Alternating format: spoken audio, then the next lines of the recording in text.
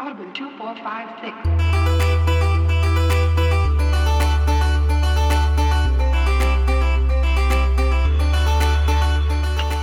And we are back with part 2 of Dead Space. It's still technically the creepy season. It's past October 31st, but it's still technically the creepy season. I did finish Dead Space on Halloween, so I feel like I fully embraced the meaning of this episode.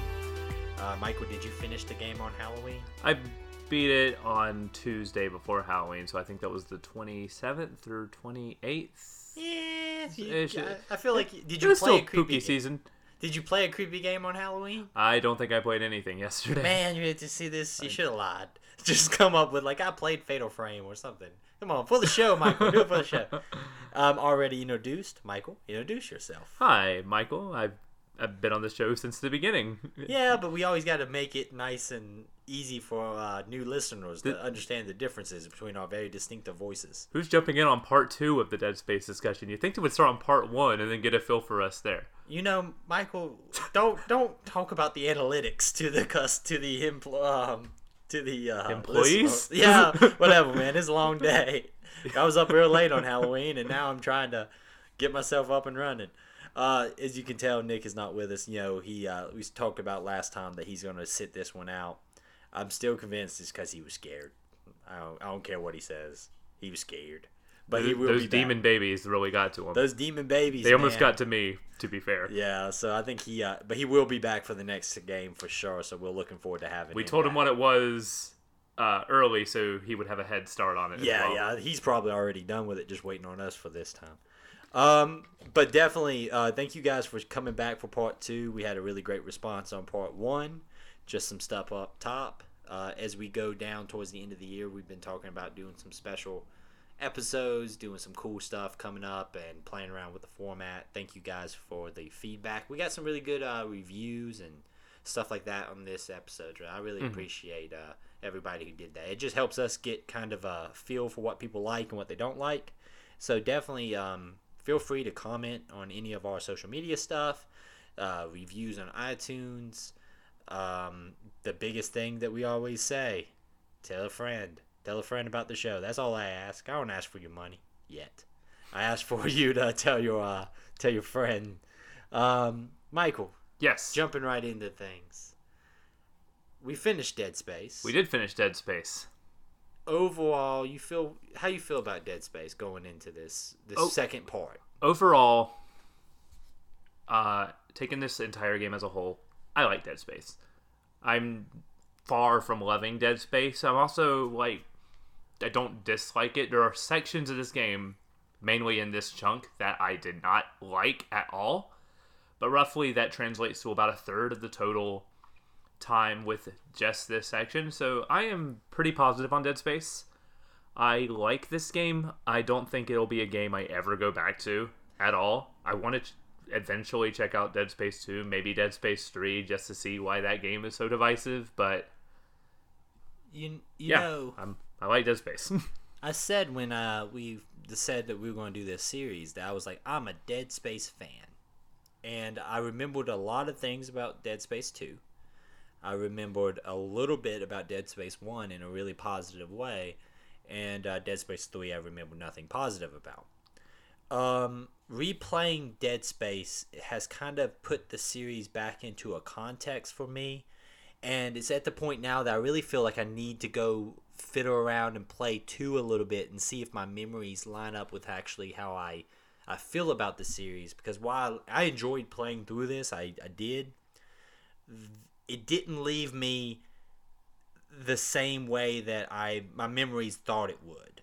You know, I remember this series being a really big deal for me and really liking the first game and definitely liking the second one a lot. But here, there's parts of it that really felt like a slog. I agree, absolutely. Yeah. Mainly chapters 9 and 10 were just so dense. We'll talk more about it later, but just the encounter design, I think, in 9 and 10 took like a nosedive to the point where they weren't structured as interestingly as they were in the first half. It was just like, let's just put some guys in a room and you can't leave the room until you kill all the enemies. We talked about this with Alan Wake. which is a game that we all really like. Oh yeah. Well, Alan Wake got to a point where the combat stopped feeling like it was intentional. Like one thing I remember bragging about in Alan Wake is that everybody who you fought had a reason for why they were where they were. So like you would fight people at the gas station. It was the gas station attendant guy that you were fighting. And they would have dialogue, Yeah. like possessed dialogue that kind of reflected what they were doing. Like we talked about, like what you're in the woods and there's a hunter saying it's rabbit season there as he's like hunting you down with a shotgun. We really remembered that it was rabbit season. But yeah, and that was something we really bragged upon. And then at the end of the game, that kind of went out the window, and it was just people like everywhere that you were having to fight. And it really kind of made the game more of a slog. I think Nick really brought up that it really kind of made chapter 5 of that game really difficult for him to enjoy. Mm-hmm. This kind of fell into the exact same thing, where in the first few chapters, the enemies are not all over the place. When they show up, it makes sense. I feel like they're intentional. I feel like somebody really thought out why this enemy should attack me right here. And this second half, there's spots where it's just like, hey, here's 20 guys, because we need to give you a big fight. And in a survival horror game where a lot of the tension is being low on ammo, is like all of a sudden every wrong shot you do is a substantial increase in chances that you're going to have to replay this entire section over again. Like if you waste one shot on the line gun, oh, you lost your chance. This encounter is a lot harder for you now, which on paper for a survival horror game, that's great. Every bullet counts, but just in these like monster closets where they just lock you in, that's not fun at all. Not that every game needs to be fun, especially horror games, but there's a point where in chapter 10 where if I wasn't playing this for the show, I might have just quit and been done with this game. You really bring up a really good point about ammo consumption. Okay, so I was looking at the achievements after I beat this game, just to see kind of like, I always look at the achievements. I still like achievements. And there's an achievement for playing the entire game with the only weapon you use is the plasma cuddle. And I'm gonna give you kind of like Eric's grand secret for how he got through this game, because I got through this game in like 7.5 hours. Like, it did not take me long at all. I think it was about an hour behind you. I think it was somewhere between 8 and 8.5 hours. Yeah, and you did bring up a good point before when we were talking that you don't think that counts deaths, and I'm pretty sure it doesn't either. So if there's any deaths, I don't think it counts. But the game has an achievement for just using the plasma cuddle. Around chapter, I think 8, beginning of chapter 8, late 7, the only thing I used was the plasma cuddle. I fully upgraded it, and only bought ammunition for the plasma cuddle. It gets the job done. Yes, it does. Because if you don't do that, the game gives you ammunition for all the guns, but not enough of it for like one particular one to be really fully kitted out. And you're basically in a situation where I never have the ammunition for the gun I need. Like, I have a ton of flamethrower ammunition, but I don't really need that for most of the game. And I need more plasma cuddle, but I don't have it. So it's almost like it's better to just limit yourself to a single tool set, which is the least fun way to play the video game. It's the problem of the jack of all trades versus the master of none. Like I was doing for most of this game, I've had 4 weapons that I was kind of upgrading along the way, and so I ended up with, instead of one really powerful weapon, I was with 4 relatively underpowered weapons for the section of the game. So then I did what you did. I was like, wait a minute. This is basically the starting pistol when we were talking last time about the starting pistol in Resident Evil, how, just get the red 9 and upgrade the red 9 and then you're set for the entire game.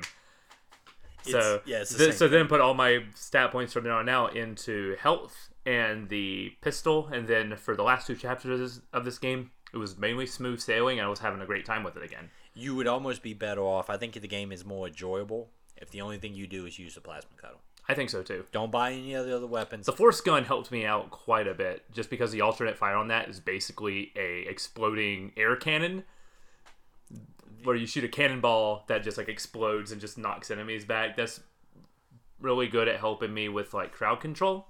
But yeah, if I could have just alternated between those two weapons, and probably been better off versus trying to upgrade 4 weapons at a time. The flamethrower was my useful for the little face huggle kind of enemies and stuff like that, where you can just burn them. That would be the only weapon I would consider taking with me other than the plasma cuddle. But also by having all that extra funds, it allows you to purchase the suits, which are must buys. You need the suits as quick as you can, and more health and ammunition and canisters, things like that. I think the game is more fun doing that than if you try to use all the different weapons, which is a shame because that's not how you should really design your game. I should enjoy using different weapons for different things, and I just didn't really find a lot of the weapons to be that useful. And going back to combat design, there was moments where they were just throwing 20 or 30 enemies at you, and if you did not purchase a bunch of ammunition or anything like that, it's just a whole lot of running around looking for ammunition in the middle of a fight, baiting enemies around corners, and it gets rid of the fun of this game, which is the horror, creeping down, abandoned hallways, and it just kind of makes it a slog. That was the one biggest letdown. The second thing I did notice, though, is this game backloads its story. Yes, it does. Big time. Absolutely. We talked about in the first episode, there was very little story to talk about. Does the plot twist at the end of the game really even do anything for the context of the story? I mean, it's your girlfriend's been dead the whole time. That really doesn't change. And Isaac really feels terrible about it, and because it's mainly the artifact that you're dealing with is kind of reveal. It's showing you what you want to see, so that you put you put the artifact back where it's supposed to go. Essentially, is what I took that as. Okay, let's talk some general story stuff, because it's implied in the video. You're only watching the video up to a point, the entire game. Yeah, and so you would run off the assumption Isaac has seen the video before he got to the Ishimura. He has seen the video all the way up to the end that shows Nicole kill herself. Correct? I believe so, yeah. And then when you get to the Ishimura, Nicole is popping up and you're running on the assumption, even though, okay, I knew the twist because I had played this before. Also, you knew the twist because I looked up the chat, because trying to divvy up the chapters thing on Google, it listed all the chapters in order, and if you just look at it, it spells Nicole is dead. Yeah. All the way through, and you're just looking at it going, all right, I guess we're going to stop at chapter 6, and you look at it for a second and go, oh wait, no, come on. The administrative side of this podcast got you. It's hey, here's for the Excel spreadsheet, and oh crap, here's all these stuff I didn't want to know. Basically. But I'm going to tell you right now, they don't do a great job of not making Nicole obviously something wrong.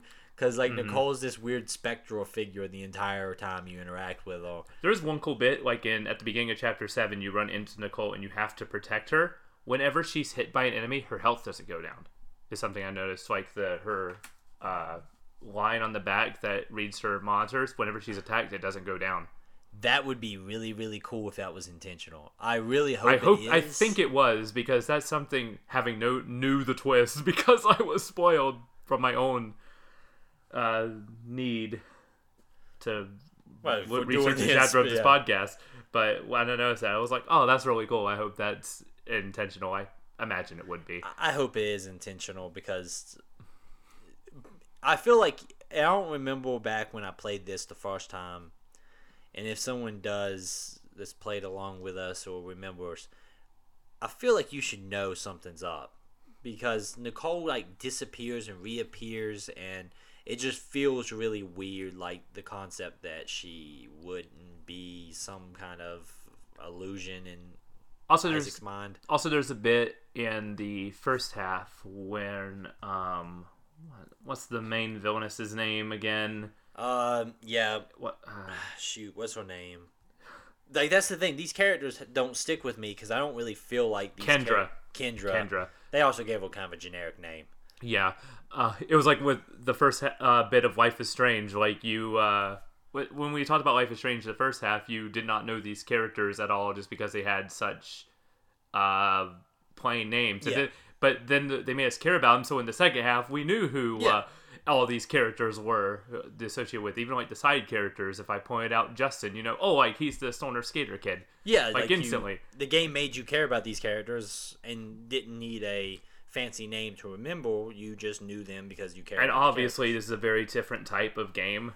But most of the conversations that happen in this game is people talking at Isaac, and you can't get really a sense of characterization whenever people are just talking at you the entire time. Okay, I'm gonna say something here. This game makes me not care at all about Isaac, and I know in 2 and 3 he becomes more of a character. There is a moment in this game when you are revealed that Nicole is dead to Isaac, and it's the only time the character ever does any emoting. He puts his hand on his helmet and shakes his head and goes, "Oh no!" Basically, it looks so dumb. It looks so dumb. Like Isaac has met his lost girlfriend that he cared so much about finding, and showed no emotion at all. Isaac has been betrayed by Kendra. Isaac has had all these things in front of him, and at this one moment he shakes his head, and it's just like, this is so freaking lame. Like, oh my, it really bummed me out. But those things about this story that's so back heavy that I like. Kind of going into this section, the first 6 chapters we talked about that it's just repairing the ship, mailing around the ship. Chapter 7 is when you are you see Nicole for the first time, so you get the vibe that she is alive. And at this point you're also going to destroy an asteroid that is being held on the ship, basically, that's preventing you from sending a relay beacon out to get help. You're trying to send a message out like, hey, help get us off this ship. There is some cool stuff in this chapter when it comes to the asteroid. There's a cool kind of process in which you're shutting down parts of the system and then going out into space to shut down stuff, coming back in. There's a lot of cool stuff like the timing puzzle that you have to do to jump on the asteroid to get to the other side. Was really well done. I died a lot in this section, with that timing puzzle in particular, but it was just because we were talking about after chapters 1 through 6, where we're like, we hope we're just not going to run around and fix things for this for the second half. That was the biggest complaint from last episode, where we felt like we just ran around and hit buttons. And you still are running around and hitting buttons, but the buttons are asking you to push, and the second half actually do some cool stuff, like the asteroid puzzle, and then the turret section in chapter 8, which is miles better than the turret section from the previous section. It's an actual section. You don't feel like you're just sitting there waving off rocks for 45 minutes. But the difference in this than the first half is you feel like the things you're doing have weight behind them.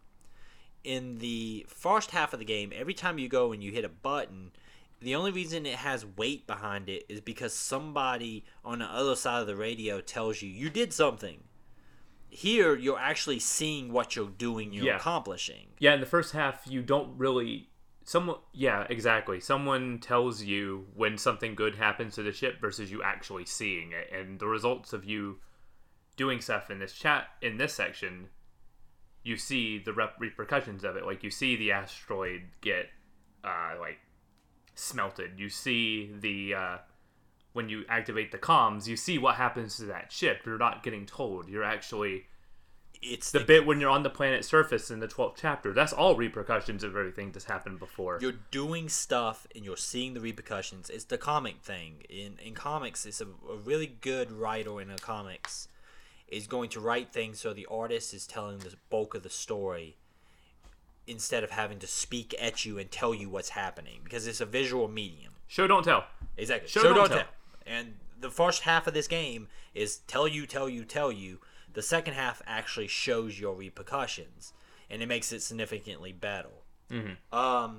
The whole asteroid stuff, you're sending out a relay beacon, and this kind of gets to when the game, I think, my favorite section of this game, which is You send out this relay beacon, and the response is received by a patrolling, quote-unquote, military vessel. And then it becomes a situation where you're like, oh, hey, help is right there. Someone is coming. But the game does something really, really cool that if you remember back in, I believe, chapter 4 or 3, it's whenever you went to the bridge. There is a moment in which Haman traps a necromorph in a escape pod and ejects the escape pod. And it's kind of a throwaway thing. But then it comes back around in this chapter in a really big way. When they say, in the military vessel is sending like a message like, hey, we've received your message, we're on our way. We've also picked up your escape pod. That moment really is a cool kind of storytelling moment of, hey, remember this throwaway thing from 3 or 4 chapters ago? It's coming back to bite you.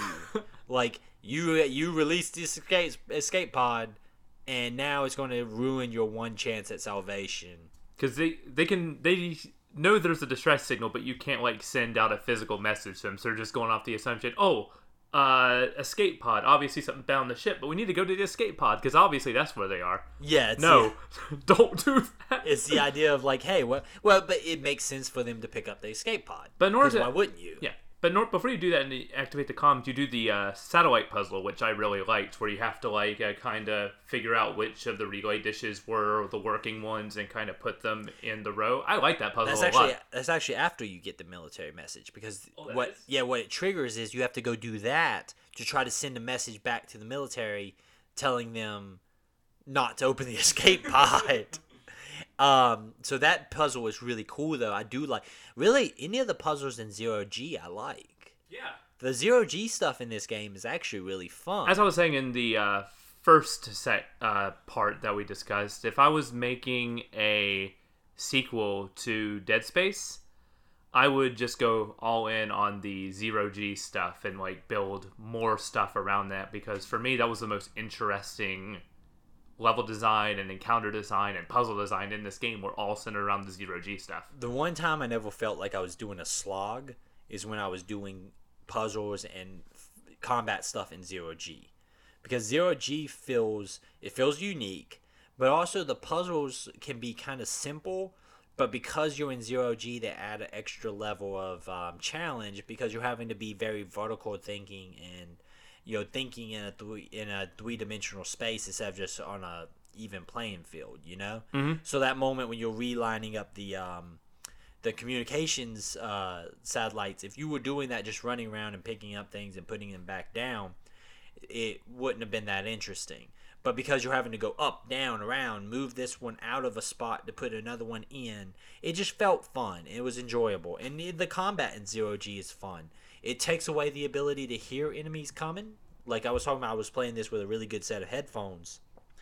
And with a good set of headphones, you can track enemies by your hearing, which is cool. But in Zero G, you lose some of that. Mm-hmm. Because you don't hear as much in the Zero G as you do in normal. So enemies can be right behind you. You can't really hear them as well.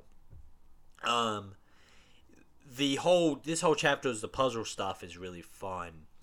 8 might be my favorite chapter in this game. Yeah. There's a bit where it's completely inconsequential, but you're riding a little like mine cart to get to the comm section, and there's no enemies there, but you just expect there to be. Because like it's shaking, it's like because it's shaking, the lights are flickering, so you assume something's going to happen, and then when it doesn't, you have that breathe a sigh of relief. So when you're going back, you're doubly nervous, like, oh man, there's gonna be something here, and then there's not. It's just a really fun fake out. I thought. What I love about this whole those sections is it's moments where the ship feels different and unique. Mm-hmm. You need more stuff like that. If you're all going to set something on a single location, the worst thing you can do is have everything feel the same. Mm. And so much of this ship feels the same. But little stuff like that is when you can see, like, oh man, this is very unique. I feel like I'm in a different part of the ship, experiencing a different thing. And those are like the moments where the design comes through really positive. But the problem is getting to those moments is a slog because I'm wandering down the same dark hallways. I want more, uniqueness, and I think that is something that 2 does, because 2 sets it on a station, on a space station that has like a population there. And I remember several Really? parts from Dead Space 2 in which you're in like the hospital section of this space station. You go to one point, you're in a like a daycare for the space station, which is a creepy freaking part, man. This sounds 2 very interesting. goes back to my theory that my entire love of Dead Space is based around my remembering 2, and 1 was upgraded by 2 in my theory. So I mean, that makes sense. probably need to go back and fiddle around with 2 a little bit and see if this still holds. But Is 2 the same like chapter design as this? Like each section is kind of cut off, or does it take a more like open? Because I feel like I want to say a Metroidvania style would kind of fit Dead Space. I don't think a it's little a better. Metroidvania style, but I think there is a little bit more openness. I would have to look back.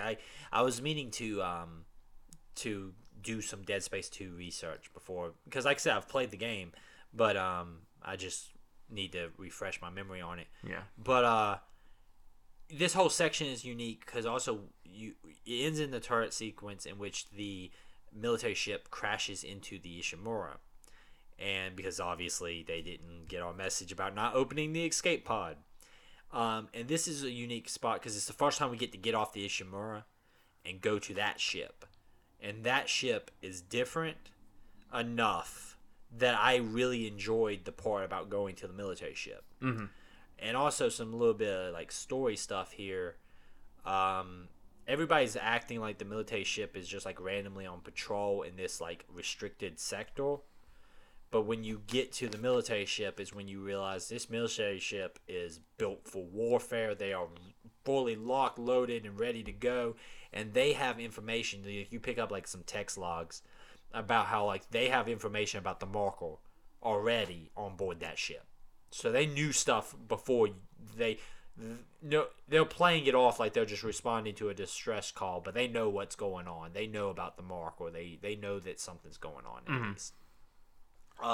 Military ship also has one of the boringest kind of objectives, which is just collecting a bunch of nav cards for a ship for a it's collecting a bunch of nav cards for the shuttle, correct? On the That's right. Ishimura. I believe it's something like that. It's collect like 4 of these things kind of objective, but navigating the military ship was really cool. There's a lot of environmental hazards going on. There's one section in particular that I really enjoyed in which you are entering a barracks and you're having to move the barracks around to navigate through the barracks. Mm-hmm. It's in chapter... That might be chapter 9 where you do that. Yeah, Either that might be way, later that's on. a cool section. Mm-hmm. But the whole military section on chapter 8 and 9 is really, really cool. I enjoy being on that ship. This is chapter 9, sorry. And this is also where you're introduced to a new character that kind of pops up out of nowhere.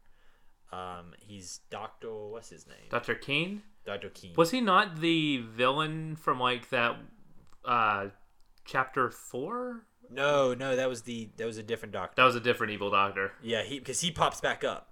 This goes back to none of these characters really strike me as interesting enough that I really like dug in and really At this point I had completely checked out of the story. which is weird because this is the point when the story's like actually trying to become a. I come back around in the 11th chapter whenever you're like prepping the ship for like launch and everything, and then Kendra betrays you and all that. I was in the stuff involving the artifact.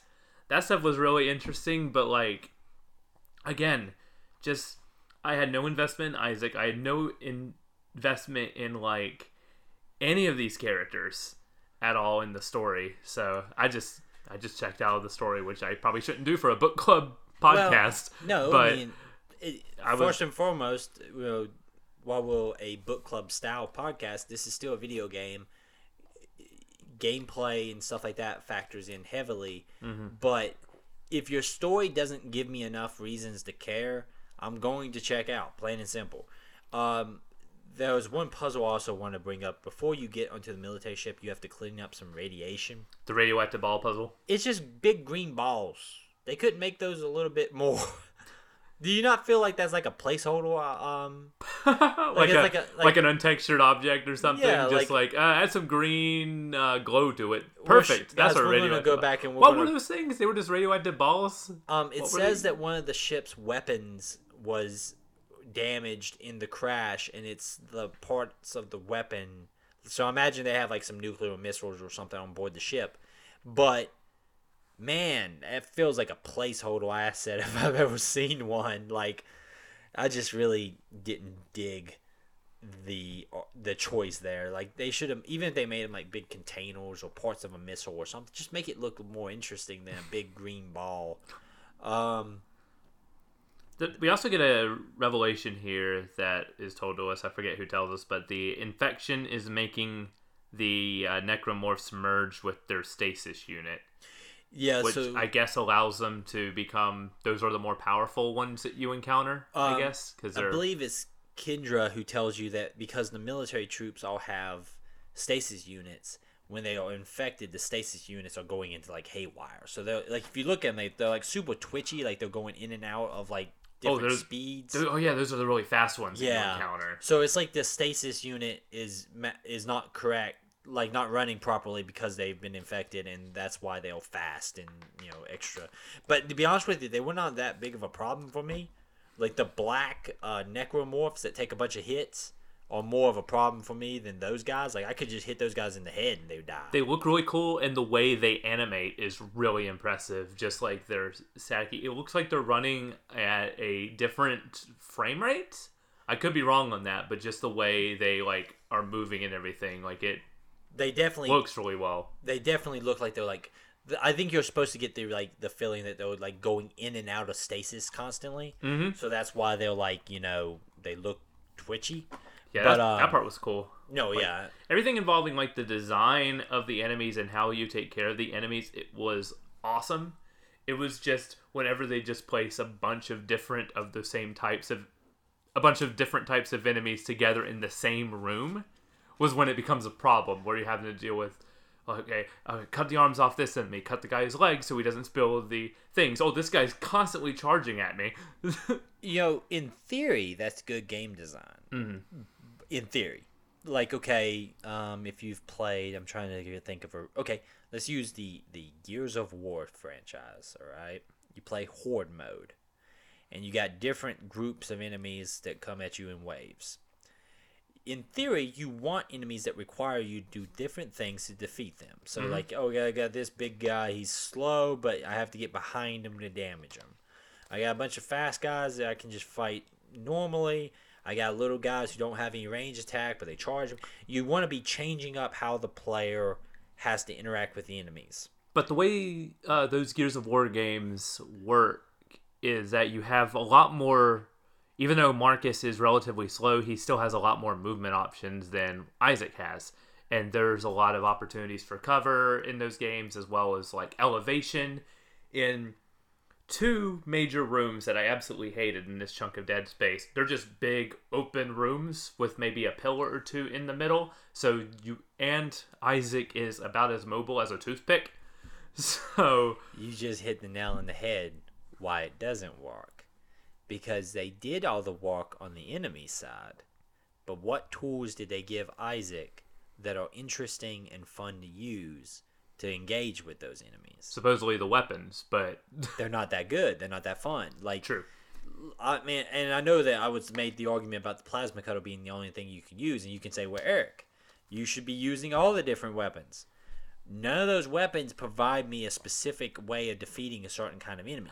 This feels like a game that would be much more manageable and more fun on New Game Plus, just because you could have because the game just says, hey, you can play with your upgrade armor kit and all your upgrade weapons and everything, and you can play at a harder difficulty and everything, and that seems like the true Dead Space experience, playing with those upgraded weapons, juggling between upgraded fully armed weapons to like make those encounters manageable. But for a first playthrough, like this some of this encounter design was just...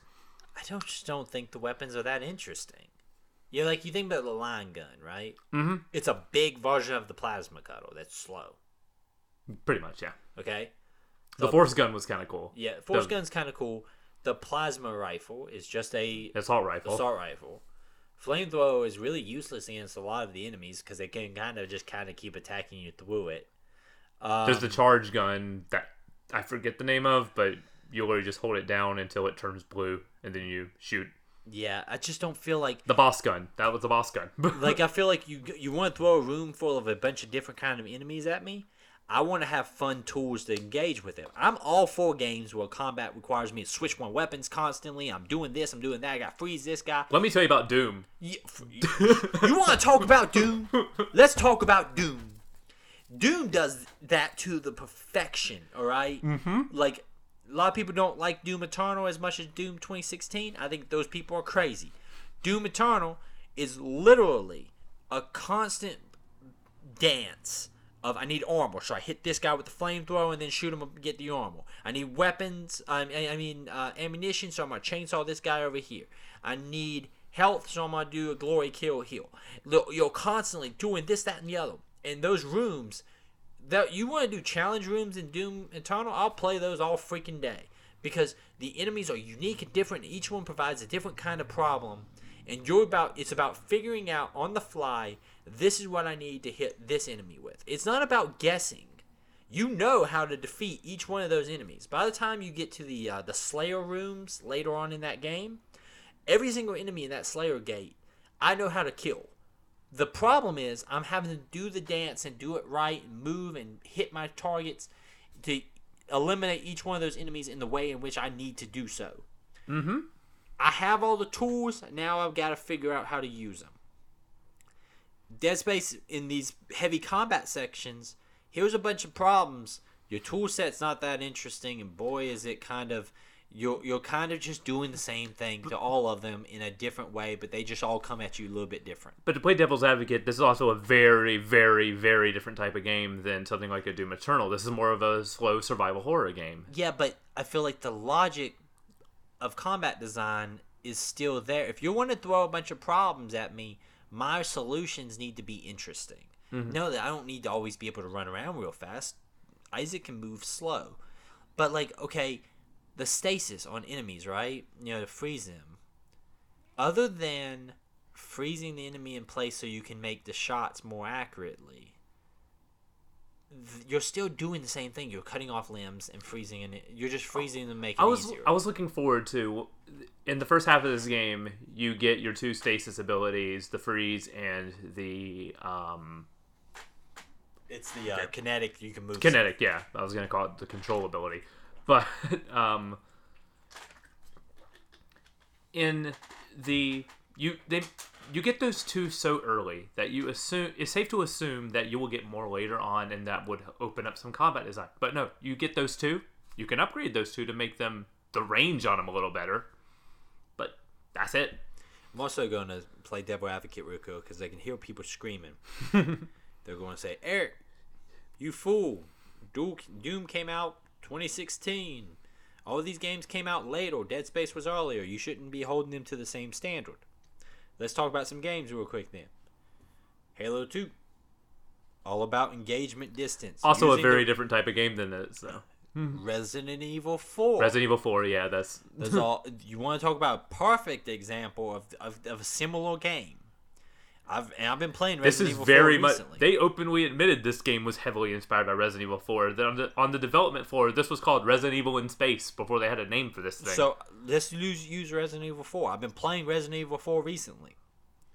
In Resident Evil 4, there was different enemies that require different things from you. All right, there's the the guys who got shields, the guys who got dynamite, this, that, and the other. You receive different tools to engage those enemies with. Now, is it the same thing as like a Doom? No. But you get into a kind of a vibe and dance that it is fun and unique to be like, okay, this enemy's got the dynamite, so I'm shooting him in the hand to drop the dynamite.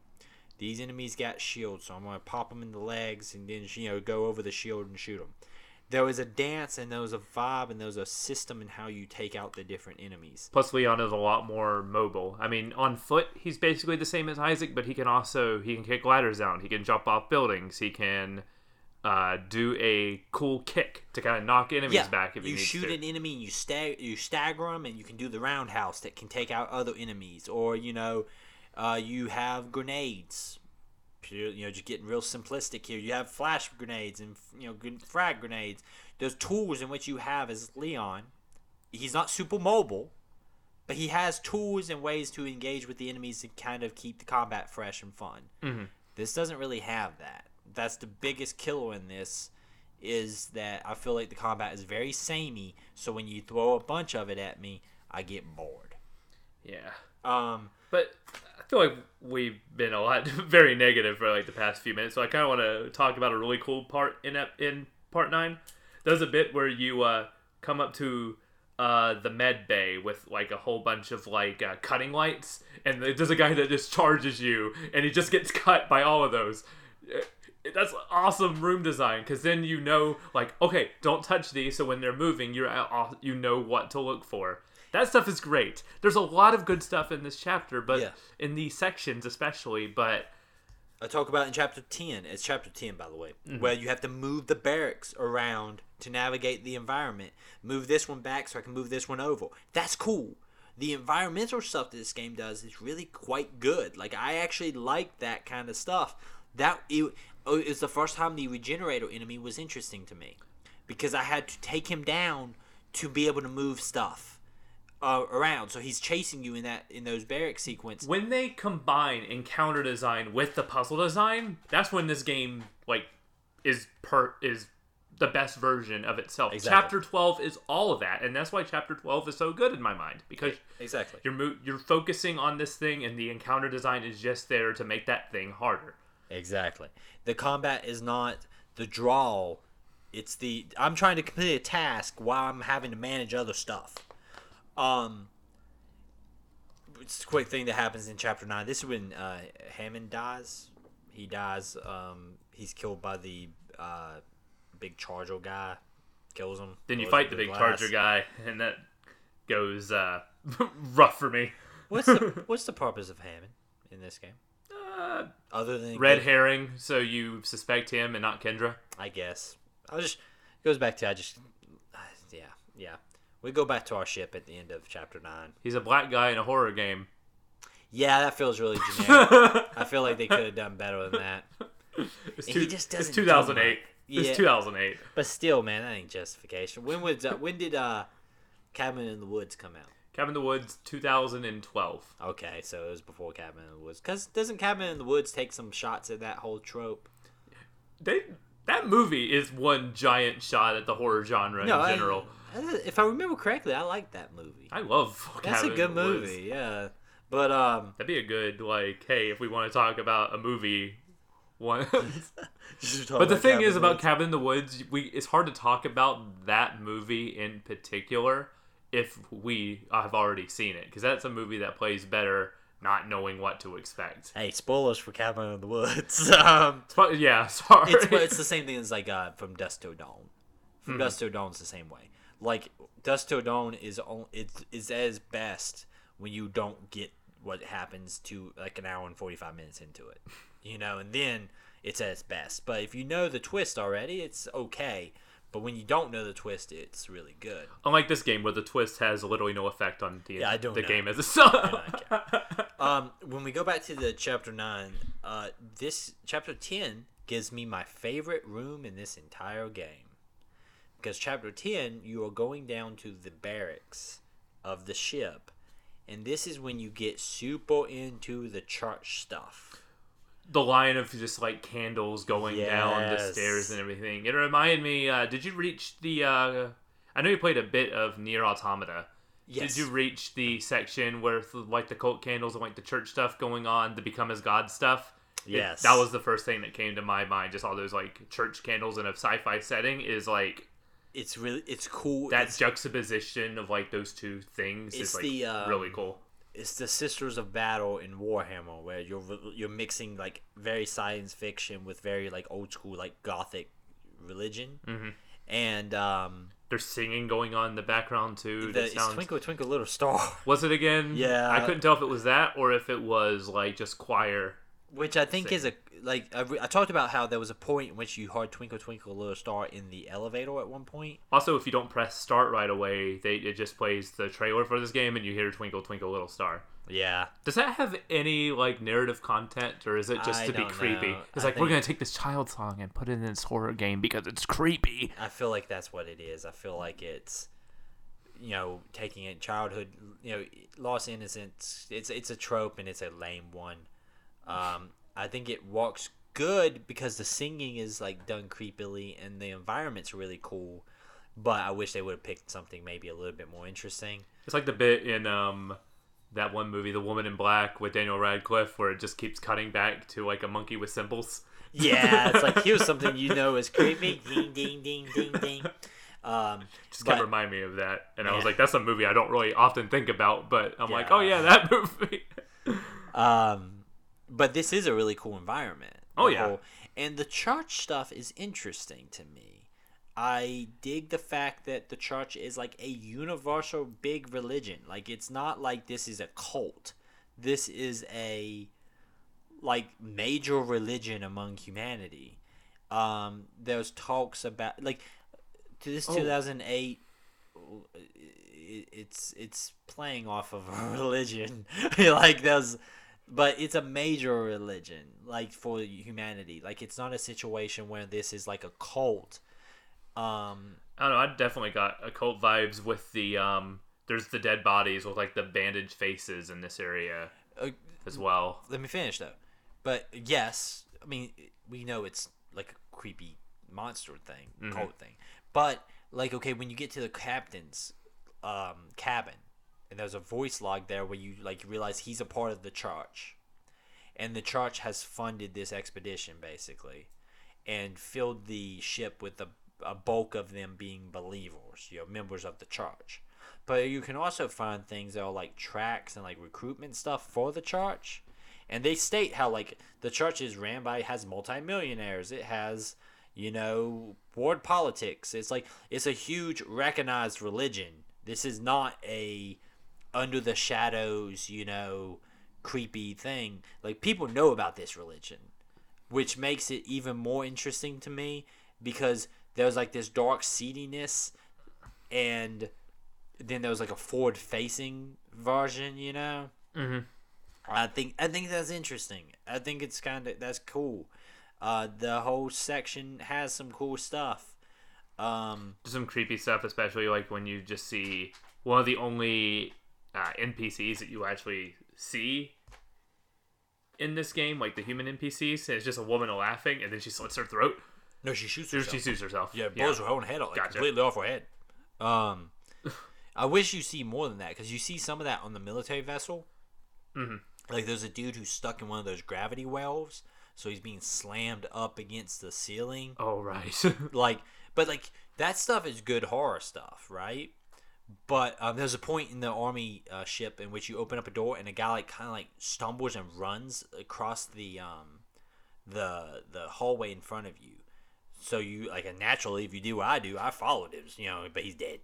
But you are, it's cool. You feel like other people are moving around the ship, which they try to do in situations when you run into Heyman or you run into the doctor or you run into the crazy doctor guy. Like the game is trying to make these people are running around, but instead what I feel like I'm doing is I'm walking up on scenes. Like this is a haunted house and I'm walking up on a scene that I'm supposed to see and then move on. Because those characters never leave the rooms they're in. You never see them leave. They're always behind glass. I talked about the Nicole thing. Like when you meet Nicole face to face for the first time, not across a ravine, but you're in the same room with her. We're gonna go down to the ship, and I'll meet you there, Isaac. And doesn't follow you. It just feels like you're walking into a scene and then walking out of a scene. Yeah. And that really kind of makes me not care. There's a bit where I think it's the doctor dude where he's he stabs a guy in front of you behind one of those glass things. Yeah. And the guy he stabs is someone who very much he was in a lot of the voice logs from the first half of the game. He's the guy who's in like engineering. Yeah. He was like looking for one of the ladies who was in like the food place. Like it's like a weird subplot that goes throughout the game of like his adventures around the ship, which becomes kind of a thing in this franchise if you think about it, because I know there's a rail shooter that takes place in this franchise that does kind of a similar. Oh yeah, on the Wii, Dead Space Extraction. Yeah, I want to say that's like a similar, like this is going on over here, and there was a comic series and a motion comic series. Reviews for that game were actually really good. Like people thought it was like one of the better like rail shooters on the Wii. You think about it, it kind of makes sense, right? Because the game's all about shooting off limbs. So a rail shooter that requires you to hit certain targets. Yeah, Actually, kind of that'd be fun. sounds pretty Did they good. ever? Oh, I think that's on. They made a PS3 version of that eventually with move support. I think it was like a I think it was a pre-order bonus with Dead Space 2. I can could be see that, completely yeah. wrong with that. I don't have a move, so I don't know. I got PlayStation 3, but If you're one of the 10 people with a PlayStation Move, that might be harsh. Oh wait, you need one for VR, right? I think it's bundled in. Maybe, but the fact that we're sitting here going like, do you have a PlayStation Move? Like, I just feel like, yeah. This would be a Nick question. Nick's the VR guy. We're not the VR guy, So we'll ask Nick, and he'll pop back up, and he'll be like, "Yeah, of course you all idiots. We all have moves." He'll yell at us. My favorite thing about Chapter 10. Isaac walks weird when he's on like the little like the parts of the ship that has a bunch of he's like tiptoeing. I just think that's my favorite walk. I was sitting there for a little while, making him go forward a little bit, then back up a little bit, go forward a little bit.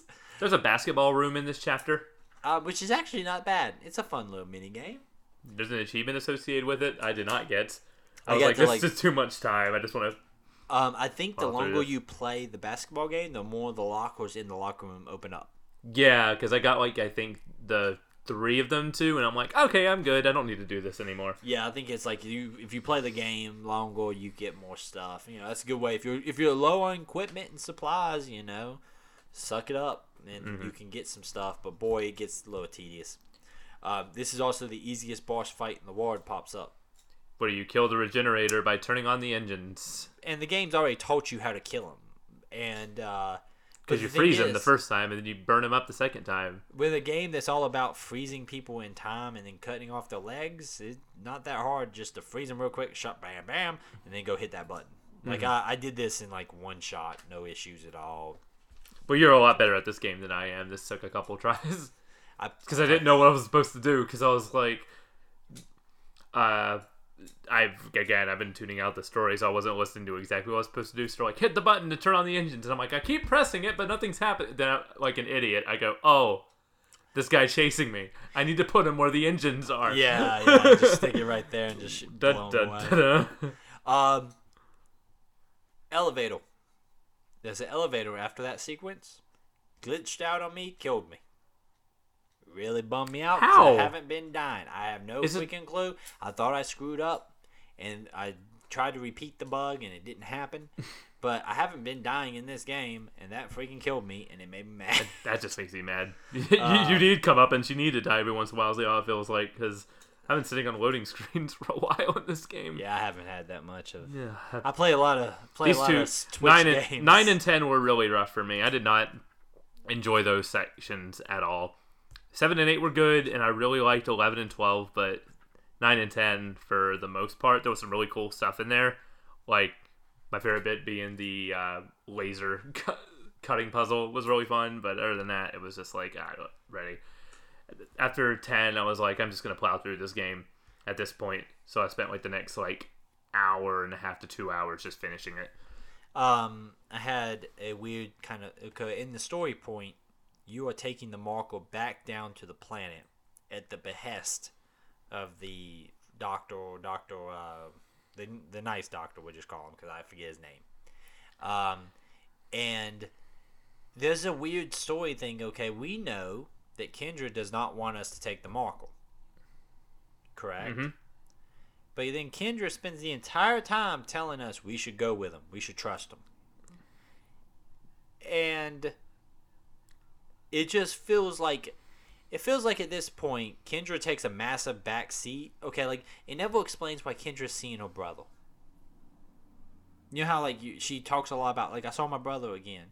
And I guess that's supposed to begin to elude you that something is up with Nicole because you're the one you're seeing her. It's like, that's all my brother again. That's impossible. I guess, but like, I feel like they could have done something with Kendra to make me care about her more than when she betrays you. I feel like they could have done a lot of stuff about the story in this game to allow you to care about what's going on. But maybe that's my argument.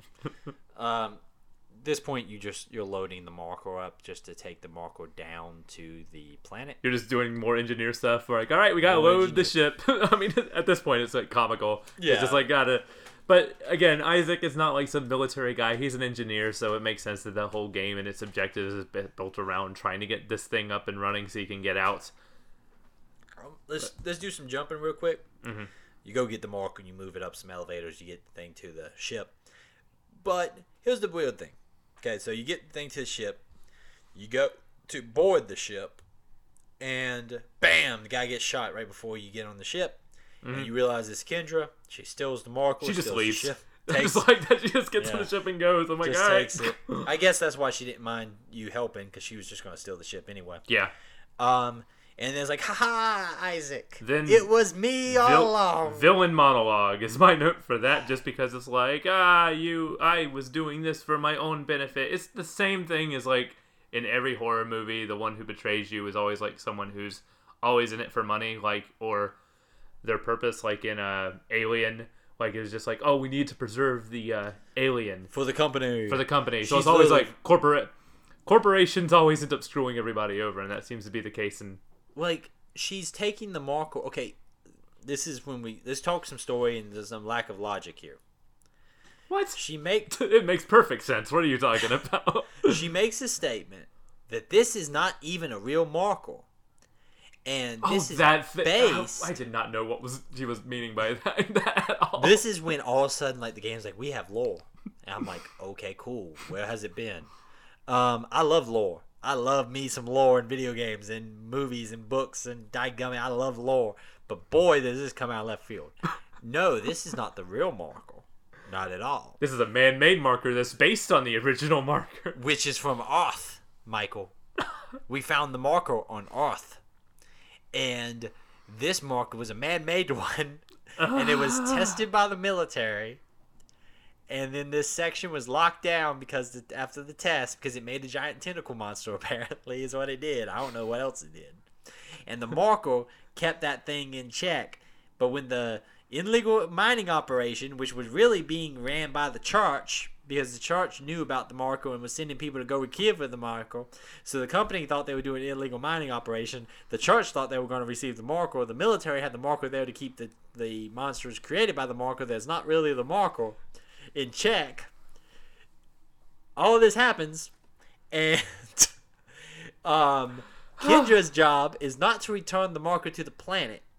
No, she's going to take the marker, even though she's working for, I guess, a shady government thing. I'm so glad I checked out, because if I was vested in the story and all this nonsense happened, I would have been angry. I'm just sitting there going, okay, if she's with the government, wouldn't she want to take the marker back down to the planet?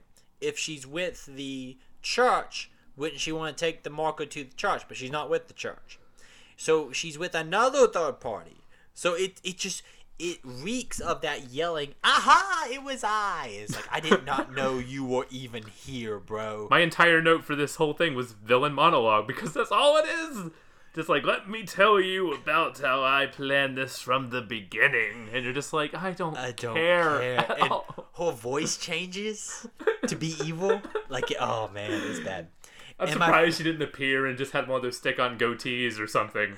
And my favorite thing is, like, she escapes. What are we gonna do? And then Nicole's like, come here. So you go back up to her room. You just tractor beam it back. That was gold. That was beautiful. I was expecting her to be, when you go in, I was expecting her to, like, be like, have pie on her face or something, be like, uh-oh, but she just jettisons the escape pod out of it. I was disappointed that she wasn't just there going, I didn't think you would get this far. Like, I thought that you would bring it back and like a monster would jump, or like that'd be good too, or something. But like, long story short, like, you just bring it right back. That was hilarious. I laughed. I put my controller down and laughed whenever it's like, let's just pull it back in. It's such a bad, like, you idiot. Oh, it's so bad. And like, once again, like, talking about like Isaac being a faceless, nameless emotionless machine. He finds Nicole and there's no reaction. Nicole, talk about it being a scene. You walk out of that room and Nicole's like, I'll meet you down there. And like there's no reason she wouldn't just walk with you. You fight a couple of enemies. You jump on the ship because she ejected an escape pod from the escape pod, I guess. And you basically, yeah. and Nicole gets beside you and she's making her crazy cult stuff like make us whole again. Make us whole again. Yep. Take the marker down to the planet. And I was so glad not to see non-Ishimura environment that I was like, yay, new stuff. It's a planet surface. You're like, this is something new, something grand for the finale. This is nice. In most games, I would care so much about, like, I wouldn't care about this kind of environment, but in this, I'm like, yeah, it's new. And really, the only thing you do is you just guide the marker through the facility. Which I guess would be appropriate for, like, Isaac, too, because he's been stuck on that thing, like, dealing with monsters and everything. I could imagine, like, if he was a voice character, he'd be like, fresh air. Kind of, finally. Yeah, like, he would have something to say about this, but he doesn't. He just puts his hand on his helmet. Once again, yeah. Releases one tear on the exterior of that helmet for some reason. Just one tear rolls down. Oh, man. You move the marker. You move it to the site of, I guess, where you can... You're putting the marker back where they took it from. Put that thing back where it came from, or so help me. So help me. Oh, man. Monster Inc., but with Dead Space. That's terrifying. Like little necromorphs trying to put back a little Isaac. Like, yeah, I told you it was a bad idea. He's going to cut off all of them. Don't you know? Oh man, you want to just do a sing along, but it's Monster Inc., but with Dead Space. Just make that a whole bit. No, we're not gonna do that. This is a fun sequence. There's a cool 0G sequence in this whole area. Like, there's some fun stuff, but it's a whole lot of nothing. You finally put the marker back where it needs to be, and Kendra locks you in a decontainment zone and moves it right back to the ship. It's literally like the same thing as the tractor beam. Gotcha. We did this, and then we didn't do it. I just undid it. And also, why can Kendra just hit a button and have it do it automatically, but Isaac had to physically drag it all the way? Now I'm mad. Like, I like to think that Isaac just walked by the button at the beginning. Like, he could just hit the button, but he just, walked by. He just had to manually do it himself while doing it with all those necromorphs, just, like, constantly. Yeah. And this section was good. I liked the, it's basically an escort mission, but it's a good escort mission because you're, like, constantly, like, having to manage your own encounter design by, like, raising and lowering the bridges so you can, like, trap enemies on, like, the opposite side bridge to, like, give you some more time to move the artifact along a little bit better. It was really... At the end, I like this chapter a lot. At the end, there's a big battle sequence. You're fighting the tentacles. You're fighting monsters. Everything's exploding around you. It feels good. Oh yeah, that last, like, final push where the 3 tentacles were up while monsters are chasing you on the runway was very stressful and, like, actually really cool. It felt good. Like, that's when the combat because it makes sense. Mm-hmm. It's like, here you are. You're right there at the edge of your journey. It's gonna be challenging. It's the peak of the mountain. And, like, the fact that she's like, just watch the video all the way to the end again. You watch the video, Isaac shakes his head. And then, the most emotional moment of this entire game. he just shakes his head. Nay, the series is when Isaac shakes his head and puts his hand on his face. And then she just walks away with the marker, and then you cut through the ship. It gives you a whole bunch of supplies because you know the ending's coming, so you gotta get a bunch of stuff. And then you just right back up in the room. You could have just walked like 2 feet to get back to the ship from the get-go. Like, it was a very... if Isaac was smart, he would have found the button, hit the button, and just walked through that hallway. He would have got to the end. And then you get back there, and Kendra's back on the ship looking at you like, oh, this is awkward. Why do you keep... And then she's immediately, unceremoniously killed by a giant tentacle. What? She literally just shows up. She's like, oh, it's you again, Isaac. Bam. And it's like... And also, how fast did she get back there? Because it took me like 20 minutes to get there, but she just walked in like 2. Yeah. Like... So she had a button. She had a button that escorted her back. She still had to walk it. I mean, yeah. You don't know that. Maybe there was another hallway. Yeah, another hallway. But yeah, she gets killed by a tentacle, and now we fight a big tentacle monster in a pretty decent boss fight, actually. For a final boss fight in survival horror games, most of the final bosses in survival horror games are bad. Because they depend on... Because either... A, you have way too much ammunition because you've been stockpiling the whole game because of survival horror game, and that's what you do. You save your ammunition, and then you get to the final boss and just dump all your last rounds into the guy. There's Indian shotguns. Like, oh, I've been saving all this rocket launcher ammo. Let me just use the rocket launcher over and over again. But the encounter design here is actually really cool because it's like more of a timing-based thing versus a enemy tank-based thing. You also have the cool moment when you're picked up by a tentacle and you're shooting upside down, trying to hit. That was great. That was a cool freaking moment. That felt awesome.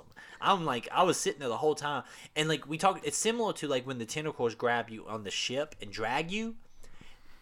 That's freaking cool.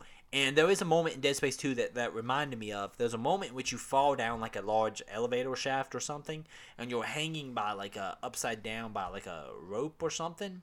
And a bunch of enemies attack you, and you're like rotating while hanging upside down, shooting them. Mm-hmm. That's the stuff this game does really cool. When I was being hung upside down, and I was trying to line my shot up, and it was hard. That freaking was cool. That was a cool moment. I want more of that. I want more of that kind of stuff. Less of just shooting enemies. This feels like a this game feels like a proof of concept. I feel like a Dead Space 2 would be much better than this just because they can look at the stuff that worked and like re-examine the stuff that didn't and make a really, really good game out of this. There's a really good game in here. Yeah, absolutely. There's a bunch of moments that I'm like, hell yeah, this rules. And then a bunch of moments where I'm like, this could have been trimmed down a lot or like completely redone. But I like Chapter 12. I like the final boss. I thought it was a really fun final boss for a horror game. I think Chapter 12 and Chapter 10, which is on the army ship, are my favorite chapters. I think 8 and 12 are my favorite chapters because I really liked the way the just that whole the puzzle design in 8, as well as just the bit where they're going after the escape pod. And like, no, don't do that, don't do that. It's really cool. Just to finish up the story of this game, you beat the big boss. The planet's falling apart because is it the Ishimura or is it the asteroid you released from the Ishimura? I wasn't paying attention. I think it's the asteroid you released from the Ishimura. Sure, let's go with that. It's coming down. You hop on the ship. You escape in the last second right before the ship collapses. There's a face reveal. Isaac reveals his face, and you know what? I flipped my cable there. You know what? He's just a guy. Yeah. Isaac's a guy. He's just a guy, and then the game ends on a lame jump scare that I knew was coming, and I can tell you why I knew it was coming. I had a flashback. Okay, so picture of Eric in 2008. He had spiky hair, a lot smaller guy. He was sitting in a chair, probably late at night, and he had beat the game. He was very excited about beating the game, probably checking his achievement list. And that jump scare scared the crap out of me. It got me this time because I had no idea it was coming. So when it happened here, I knew it was coming. So I sat there, and it's like 1:30 in the morning on a Halloween night. All right? And I'm sitting there, I know it's coming. And it's still a pretty good little jump scare. Because it doesn't come from behind. It comes from below and the right. Mm-hmm. And it's a necromorphed version of Nicole. Is what jumps you. Oh, that's what... Yeah, I wrote, I don't get this ending. It's a necromorph version of Nicole. Now, if I remember correctly, when I first played this, I ran off the assumption that, like, Nicole, like, it kills you. Because I didn't know if it was... But then Dead Space 2 happens, and you're like, oh, I guess not. Then Dead Space 2 happens, so I guess it does. So does Dead Space 2 start with you fighting on this one ship, Necromorph Nicole, or does it cut to, like, a while later? Dead Space 2, I want to say it starts with you being picked up by a ship taking you to this big fancy space station, and then you start in the medical ward. Because I remember there was a sequence in which how you get the plasma cutter in Dead Space 2 is it's not like a tool, it's like a tool for cutting bodies open, like a surgical tool. Mm-hmm. And you're tied to the table when a necromorph is in there trying to kill you, and you're trying to get yourself free to get the plasma cutter at the last second to shoot the necromorph. Mm-hmm. Dead Space 2, I remember having some really good stuff. I might go back and fiddle around with Dead Space 2. I do want to play it. I'm not going to go right away just because I don't want more of this quite yet. I want to play something different, which is why our next game is actually very different than this. Before we go to our next game, we need to kind of... Final thoughts. I like this game. I think it's a really good proof of concept, as I was saying, and I think I would like a Dead Space 2 more. I don't think, at least anytime soon, I would want to go back and play this game again. If I want that survival horror fix, I'll just play Resident Evil 4 for like the 4th or 5th time. But Or, if you really want like a really good survival horror fix, the Resident Evil remakes are really good. heard that. I Resident need Evil to play 7's those. very good. yeah. There is good Resident Evil, and not Or even Dead Space 2. Like, I wouldn't mind Yeah. playing that at some point. Just I would think my memory says Dead Space 2 is better than this, but it's been rocked a little bit. This is not a bad game. I wonder if your opinion of 3 would have changed with time. Because I when we hated did about 3. this, you hated 3. I didn't finish 3. I remember buying 3 on day 1 and Ouch. hating it because I bought days. I remember Well, paying $60 for something also kind of shapes things a little bit If I more remember versus getting it correctly- free on Xbox Live Gold like I did and still haven't touched. Well, like I remember buying Dead Space 2 and loving it. Like that was back when I had some. I think Dead Space 2. I was still a single man when I bought that game, so I was buying a lot of video games at that time, and I remember loving that freaking game. And Dead Space 3, I was, I think I still. Like I was, I don't think it was the money that I felt wasted. I felt like it wasted the series because I know that Isaac is not the only main character in that series. It's focused on some co-op stuff. It just didn't feel right to me at the time. This is a series that, like I said, people freaking still love to this day. I think a lot of that is derived by 2, if I remember correctly. This is a game that's got some serious flaws, and it feels like a drag at a lot of points. And maybe the auxiliary stuff too. Like there's comic series, there's anime, there's novels. There's a lot outside of just the games about Dead Space. And there is some cool background lore stuff here, like in the text logs and stuff, that allude to a more interesting universe outside of this game, where the story is just your generic haunted house survival affair. Yeah, I feel like this. I'm glad we played this, Absolutely, I had a but good time playing this. it's like I feel like there was some points where I was like, man, I'm dragging.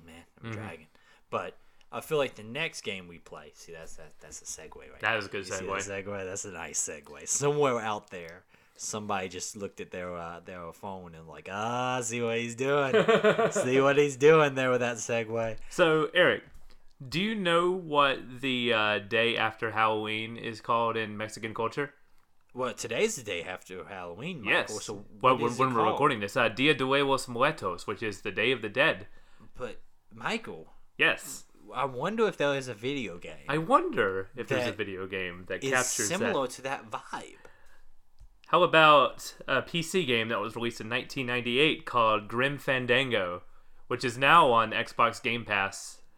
Michael, are you saying that we should play Grim Fandango? I think we should play Grim Fandango. Michael, I've been wanting to. When we started this up, I was like, man, at some point, I really want us to play Grim Fandango. Well, Michael, today, since it is Day of the Dead that we're recording this on, all right, and that works out completely as planned. We didn't have to guess it at all.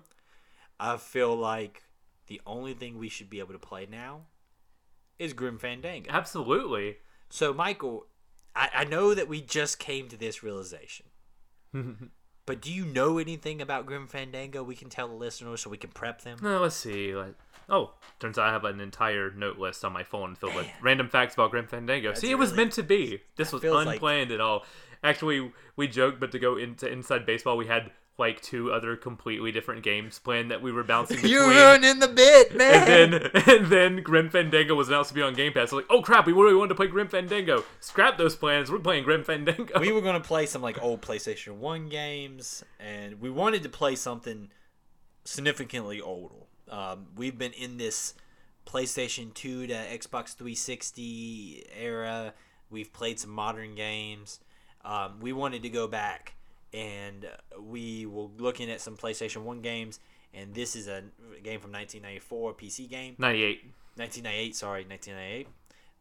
It's an older game, and it's a game that is very influential and a part of a generation that I did not play this game when it came out. I was not really into very PC few games. people played this game when it came out, and I will actually get into that because this game was developed by LucasArts and was directed by industry veteran Tim Schafer, a name that even if you don't play a lot of adventure games, you've probably heard the name Tim Schafer. He's the guy behind Double Fine now and a lot of those old LucasArts adventure games. He did Psychonauts. He did the Monkey Island games. He did Brutal Legend.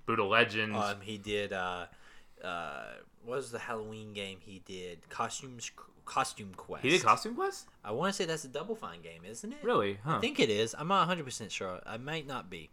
But he definitely has a big thumbprint on the gaming industry for sure. Absolutely. And this game takes place in the Aztec Land of the Dead, but with a film noir influence. So it combines kind of like the 1940s and 50s film noir with the Land of the Dead in a very interesting way. There's no other game that looks and feels like Grim Fandango. No.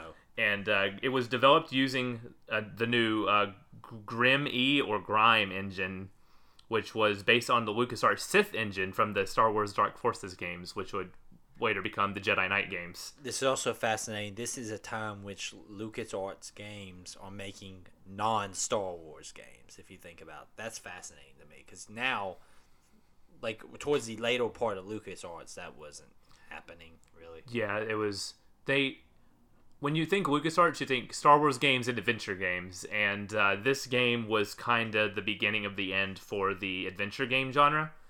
This game features a stellar voice cast, including Tony Plana, who was in Monk, 24, and JFK as the main character Manny Calavera, and Maria Canales Barrera, who is a well-esteemed voice actor. She played characters in Danny Phantom. She was Hawk Girl in the Justice League cartoon. She was Hawk Girl. She was Hawk Girl. I freaking love that Justice League cartoon. I'm not afraid to admit that. She was great in that Justice League cartoon. And yeah, she plays Meche in this game, and she's a very prominent character.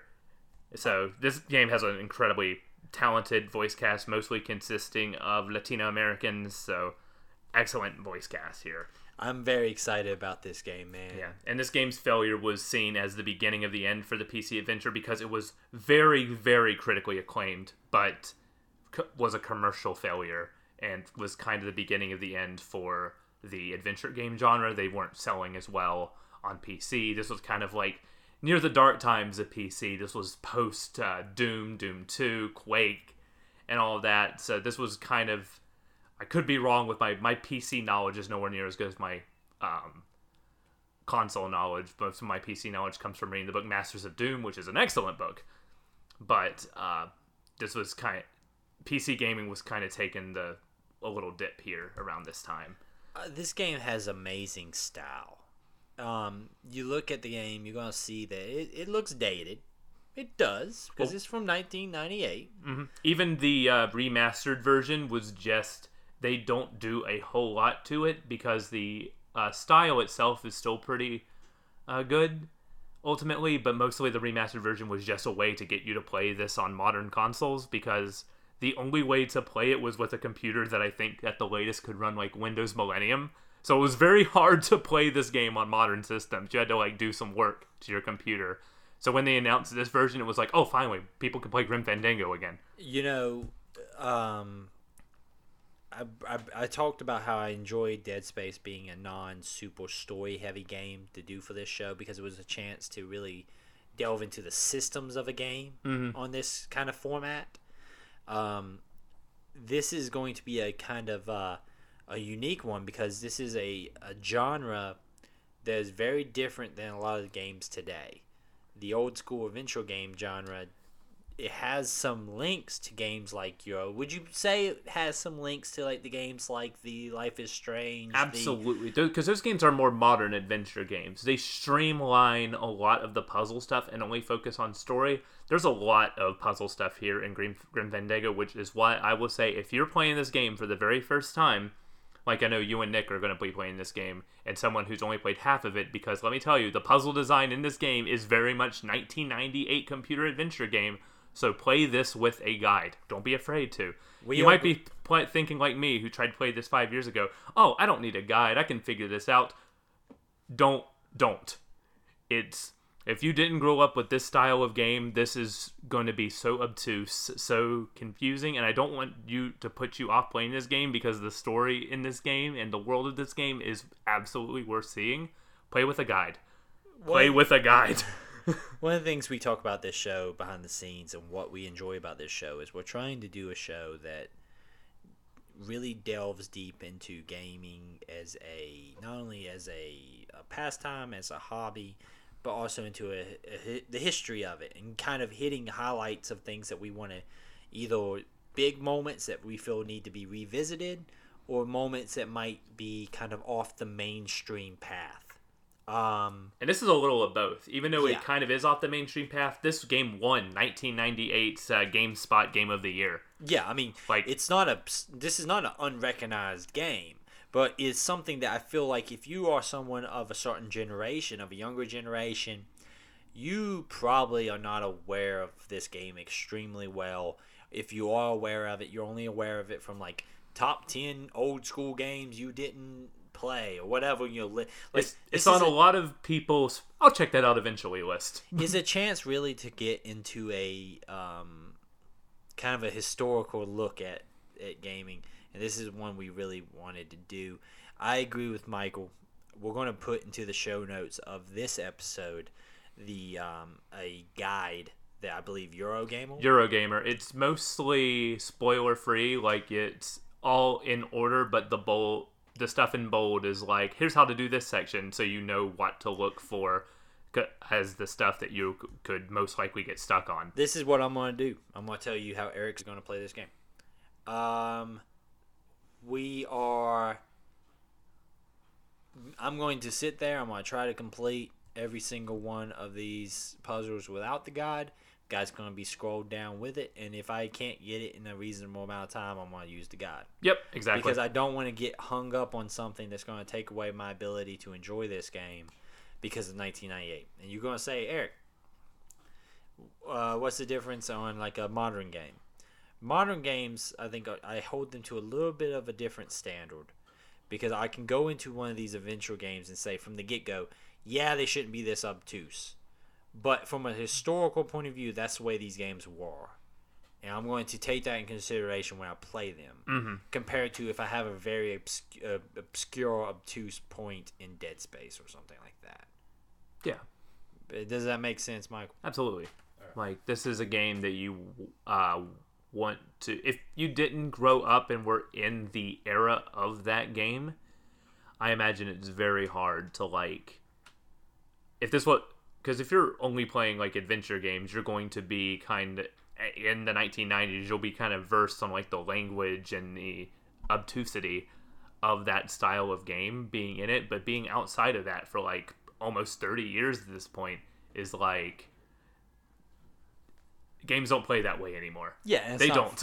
It's not fair, I think, to look at it from this perspective and try to not hold it at that level. So for sure, man, I really Man, I'm very excited. Yeah, I'm excited. excited. This game is available on pretty much everything now. A PS4, Xbox One, Switch, PC, iOS, Android, Mac, and Linux. And because if you're planning on getting a new console in these coming weeks, it's going to play on the PS5. It's going to play on the Xbox Series X. This plays on the Vita. I have the Vita version of this game. I don't have a Vita anymore. But I could play the Vita version of this game if I wanted to. You could do that. Also, it kind of connects to the PS3, and I have a PS4 version of this game, even though I don't have a PS4. I was just looking, and it goes, you can play this on any of the PlayStation platforms. I'm like, oh, cool. So I think I'm going to, even though it's on Game Pass, I think I'm going to play the PS3 version just because I bought this in 2015 and haven't beat it. So I kind of want to beat it on the system I paid money for it 4 or 5 years ago. Otherwise, I'll feel like I wasted that money. Hey, man. Also, if you're interested in these games on Game Pass, they've put Day of the Tentacle, and they've put, I believe, 2 other ones of these like late 90s LucasArts adventure games on there, which is a cool kind of addition. It's something on Game Pass that like I wouldn't think is like it's not a needle mover, right? Like They put Rainbow Six recently on there. Rainbow Six Siege. I've been trying to download that game for so long. I've had so many problems trying to download all 60 gigs of Rainbow Six Siege. But like they add that to the service. People are going to be like, "Hey man, that's a big thing to get on Game Pass." These probably get overlooked, but these are the kind of games I think Game Pass really highlights very well. This and indie games. Mm-hmm. Well, hey, you got nothing to lose, man. You got nothing to lose. Download it. Hop If on you don't there. like it, uninstall it. Uninstall it in an afternoon. They're short downloads. It took you. They ain't gonna take you any time at all. So you can just hop on there. This game download is it. 4 gigabytes. That's a godsend. Yeah, 4 man. gigs. Games you'll freaking be done downloading by the time you get up. Go get yourself a drink and come back. So yeah, you got nothing to lose. Give it a shot. We're gonna have a great time talking through with this. Nick's gonna be with us on this one for sure. He'll be I need back. Nick's opinion on this game. I feel like he'll love I- after. I didn't specify where the stopping point is. We're gonna be playing Grim Fandango in 2 parts. This game is divided basically into 4 acts. There's no hard act cutoff, but this game is divided into 4. It's a 4-year journey. So we're gonna be playing after the 2nd year. You'll know the 2nd year because of a pretty reasonable change in style. After that section will be our cutoff. So the So second at the year. beginning of year 3. Beginning of year 3. So Beginning of year 3 will be our official stopping point for part 1. it might not be a perfect cutoff in terms of hours, but it's a good cutoff in terms of story because that's the halfway point of the story, pretty And much. you said that anticipate around 4 hours. 4 to 5 hours, depending on if you're playing with how tight you're using the guide. How long to beat estimates this game at about 11 hours or so, but all of the walkthrough videos I've looked at are about 4.5 to 7 hours total. So I imagine if you're playing this game straight through, you can probably knock this whole game out in about 8 hours total. Okay, so 4 hours is about halfway point. Yeah. But, definitely hop back on, join us for our next episode. I'm looking forward to this game a lot. I'm probably going to play some of that today just because it's Day of the Dead, man. It's a good time to start a game that's set around, Day of the Dead. Also, if you are Latin American, please forgive me. I'm just going to go ahead and say it from the get-go. My pronunciation of things are going to be bad. Oh my god. Let me tell you about this entire game and how it's Yeah. all based on Latin pronunciation of So things. understand, I'm going to butcher some stuff. It is not meant to be offensive. I wish with everything in me that I wouldn't be able to, but it's just the way it is, guys. I'm gonna try my best, but I'm definitely looking forward to this. This is going to be really, really fun. Thank you guys for joining us. Like I said, next week, next show, Nick will be back. We also have some really cool stuff planned for the end of the year. We were talking about doing some stuff around talking about new consoles, talking about kind of the end of the year, maybe doing some special episodes. We're coming up on some listener milestones with our listeners. You guys have really been jumping on board, and we really appreciate it. You guys are the reason we keep going. Just seeing just the numbers every week just has me going, man, people actually like hearing my voice. This is new. Well, yeah, and it sounds really arrogant here, but understand that it's not meant to be. No, that's We absolutely really not. enjoy. We did this during kind of the height of the quarantine and stuff, and it was a good time just to make an excuse for all of us to get together and hang out. And at the end of the day, that's what this is. But it is really cool to see people jumping on and enjoying the shows and watch and listening along to us. And we're going to keep doing more stuff. Definitely feedback. iTunes reviews. If you see us we're very big on the Reddit pages for these games. We're putting stuff up on there. If you see something on the Reddit page, comment on there. Tell your friends. Pass the information along. Only thing we're asking for in the grand scheme of things, like I said, we're not asking for any money or anything like that. I would joke around, but we're not. We just want more people listening and more people kind of jumping on and enjoying this little journey we got. So thank you guys very much. State of the Save is on all your major podcasting platforms. You can send your emails to stateofsave@gmail.com. And thank you guys, man. Stay safe out there. And let's jump into some Grim Fandango. It's going to be fun. Hasta luego. Yeah, that.